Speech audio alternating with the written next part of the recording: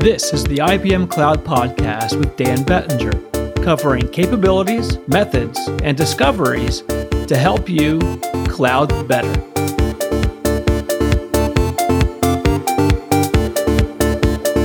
Hi, everybody. Welcome back to another edition of the IBM Cloud Podcast. This is Dan. If your organization is looking to adopt the cloud but needs to quantify the economics, then this episode is for you. Joining me today is Christian Mimic, manager of the IBM IT economics team. Hi, Christian. How's it going today? It's going super fantastic, Dan. Thanks for having me. So, what do you do at IBM? Well, we actually have a very unique team. I am the manager for the Americas, as you mentioned, for the IT economics team. And the IT economics team within IBM, its sole goal is to be a service to our customers and our business partners and our sellers. And really, it comes down to the fact that 15 years ago, we realized that people were being asked to make incredibly complex technical decisions, but they didn't know how to make it a business decision. And so my team focuses on doing business value assessments, total cost of ownership studies, cost analysis that allows customers to understand all of the costs, not just the things they think about, like infrastructure costs or maybe software, but all of the periphery costs that go into it so they can make a side-by-side comparison or understand how soon a customer might benefit from making a decision. And so in those years, we've done well over 2,500 studies, and I have peers in both Europe and in Asia Pacific. Okay. So that's a wealth of experience and information that we get to pull onto the podcast. Really appreciate the time again. Yeah, the reason why I wanted to have you on, Christian, was recently a well-known venture capital firm came out with an article talking about how large SaaS providers might save money by moving their workloads from a public cloud to on-prem. And this kind of got the Twitter sphere, the Clouderati folks, industry types kind of chattering back and forth, which was fantastic conversation. How do you determine the economic impact or benefit of building new apps versus migrating current applications? I do know that article you were speaking about, the paradox of the cost of cloud. And so the question you're asking is actually, it's one of those it depends answers. And the reason for that is because there are a lot of good reasons to use the cloud. And cloud is also one of those nebulous terms that means a lot of things to a lot of people, so you have to clarify it. But if we're talking about using compute in one of the hyperscalers or IBM environments, the decisions people have to make really come down to a set of key questions. Number one, are you starting out? Is this a greenfield application? Are you a company that's new? And so you're looking at what is the cost to populate or host your own environment. And then, of course, they're the customers that already have existing mature infrastructures or application sets, and they're looking at whether or not it's viable for them to move things to the cloud because they either have a strategic direction or they're thinking it's going to be more cost effective for them. Obviously, you have to be able to save money if you're not paying for the labor to manage the resources and you're not capitalizing all of this hardware. And so the decision comes down to a view over time. And so, once again, in that article you mentioned, the paradox comes down to this. If you're a new company, it's kind of stupid not to use the cloud. And if you're a company that is growing and mature, it's stupid for you not to get off the cloud. Not everything is meant to run on the cloud. And part of the reason is that there are things that happen when you do not optimize your environment. And so why do people want to move to the cloud? Does it make economic sense? These are the things that you can actually engage my team to help you determine. But it's going to come down to what types of applications you're using, how mature you are as an organization, what your expected growth is going to be. And so all of those things come into play. So, Christian, with respect to economic decisions around cloud, does that change based on where you are in the organization? Meaning, does the viewpoint of an IT director versus a business unit leader or GM versus a CTO affect the cloud economics or the view that one would take? Well, that's a great question, Dan. And I think the simple answer is the economics don't change, but the view of those economics, I think, as you asked, do change. And so the higher you are in an organization, the broader vision you have of the impact of how the organization is actually either spending or recouping their money. There's an idea that IT infrastructure, IT as part of the company, many people see it as a cost center. And more, what you're seeing is that executives are understanding that there's a strategic value. And in fact, once again, referencing that article that you talked about, they talked about the cost of revenue. IT is actually now, especially for software companies and companies that actually deliver services to people that are cloud related, it's actually a revenue generating place. And so what a business unit leader sees is typically specifically in their domain, and they may not see whether or not adding a platform or moving a platform or using a specific tool, how that impacts the rest of the organization. And so as you go up the ladder, the executives and management see things differently, but underneath, the economics don't change. I can appreciate the position. You had mentioned about the infrastructure.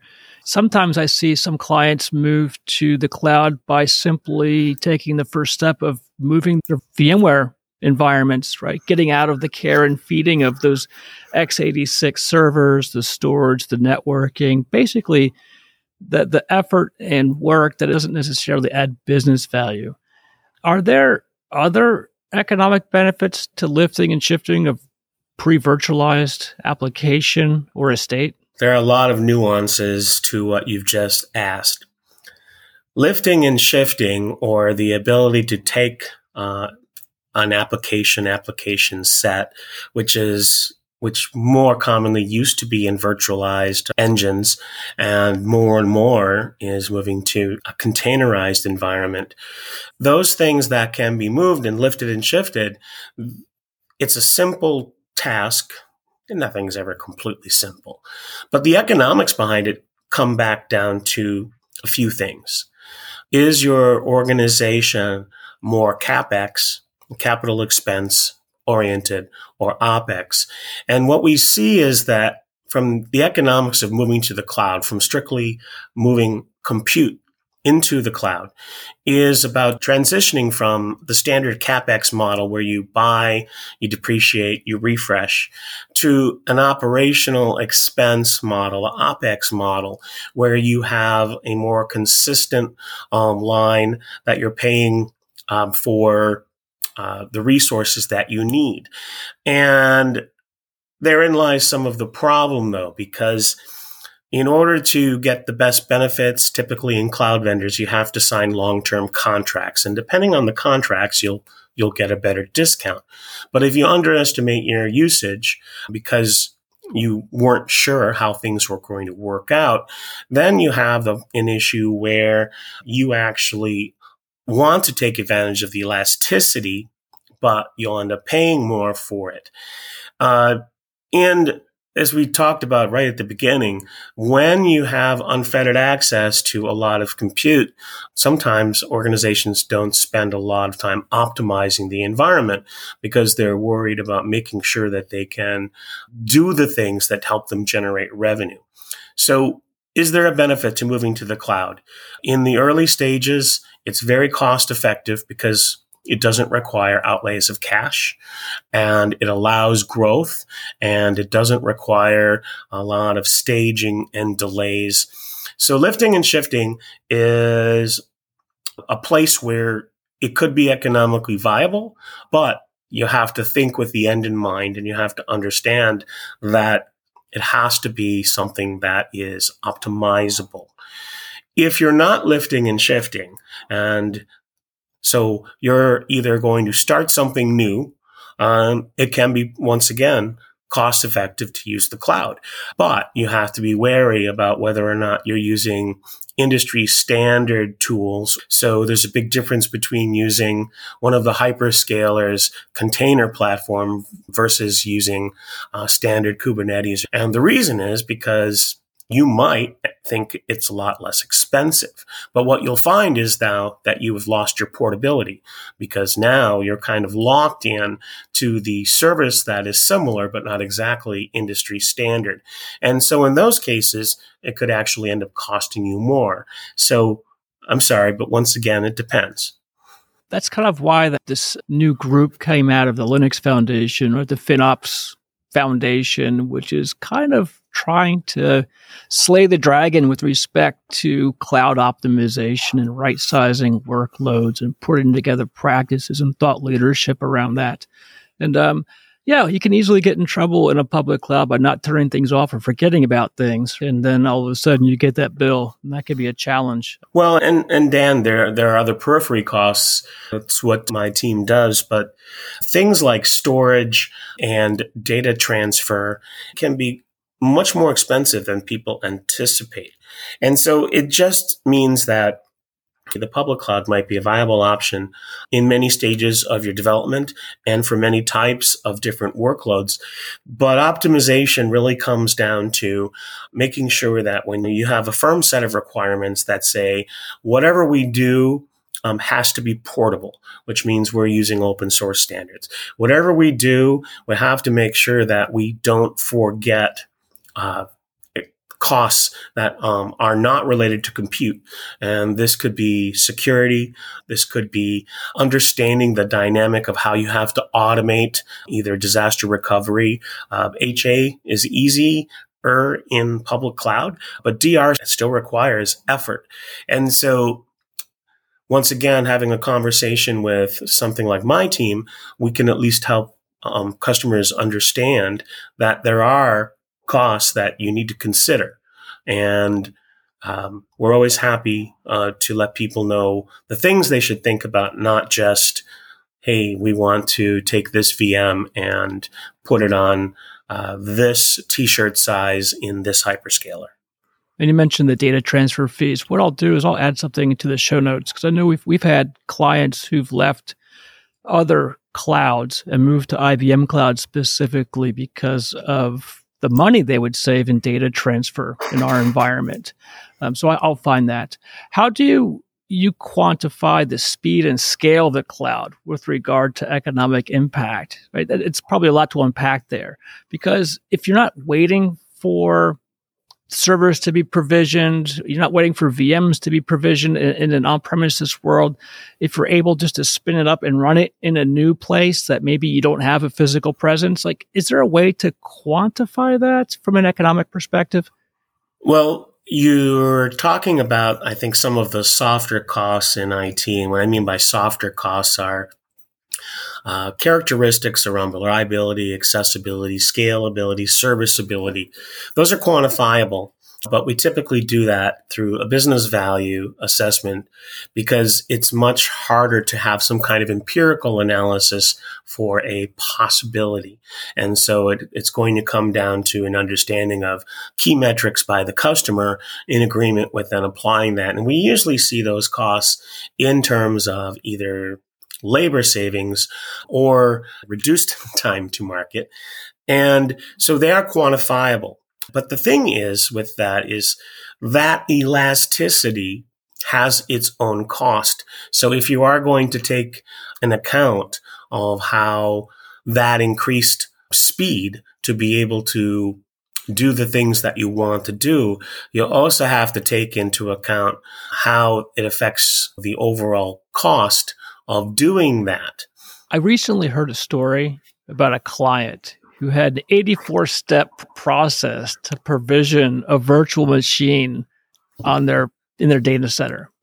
Like, how should an IT director quantify the economic impact of workflows and processes in their public cloud consideration? Well, as I talked about, business value assessments take a look at that type of automation. IBM right now has a lot of software offerings we call Cloud Paks, and Cloud Pak for automation, Cloud Pak for integration. And what these are combinatorial software packages, but a lot of them are based on automation of the types of things that you're talking about. And in fact, before we started offering those as part of IBM's overall hybrid cloud strategy, members of my team wrote a paper on buy versus build. And the whole concept behind that economic analysis was, how much does it actually cost you to do 81 steps to deploy? And how much would it cost you to actually try to in-house automate that, and the level of efforts? There are a wealth of pieces of information you can get from Forrester reports, Gartner reports, which kind of lay out costs. But once again, you'd work through that. But there's a labor cost to doing that many steps. And so the time that is saved by doing automation and or by using public cloud to help you with that automation can be leveraged in the time saved, as well as some of the business benefits of possibly faster to market, customer retention, customer gains. It's going to depend on what the company's doing, what they're selling, what their services are, but you can do it. But it typically comes down to time and how that time affects a business's ability to do what generates revenue. It kind of reminds me of a time where I was working in the DevOps space. I was selling consulting services and was working with a federal systems integrator, showed me their steps, their procedures to install Oracle RAC. And the book itself must have been 5 inches thick. And it was amazing that somebody had the patience to go through piece by piece and click and type and do that. And I bet they never installed Oracle RAC the same way twice, just given the challenges of not having it be automated. But I think there's value. No, and just think about the complexity of maintaining that document. Right. It's one of the things that we talk about on my team quite a bit, because we obviously would like to codify a lot of the methodologies we have, but every customer interaction is different and every study is different. But when someone wants to put together a lengthy document, the first thing I make sure I point out to say is, who is going to maintain that? And once again, just talking about costs and economics, that is time that is being spent not only doing manual processes, which has inherent risk, by the way, which can be quantified. Risk is something that can be quantified in a myriad of ways, but the time to actually maintain the document that's being used for an unhealthy process. Do you have any recommendations on how an IT director who maybe hasn't gotten to the cloud yet could package, present, talk, or pitch the value to senior leadership to go down the path or explore the path? Well, the value of the cloud, I think, I don't want to be flip, but you could do a Google search and there's a lot of learned people who have posted why the cloud is valuable. I think invariably if a leader wants to pitch going to the cloud, the first thing that they want to do is to actually vet their own decision. And what I mean by that is not doing it because it is something that is currently in vogue, but doing it because it makes sound business sense. And to look into that, once again, I can probably provide you some links, and I actually do have a link to our webpage that's publicly facing. And of course, customers, IBM customers and IBM business partners can reach out to us directly.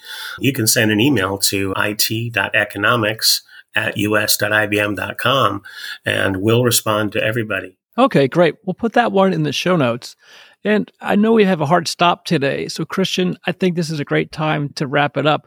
I want to thank you for your time. Thanks to all the listeners. Check out the show notes for more information, and we'll see you next time. Thank you.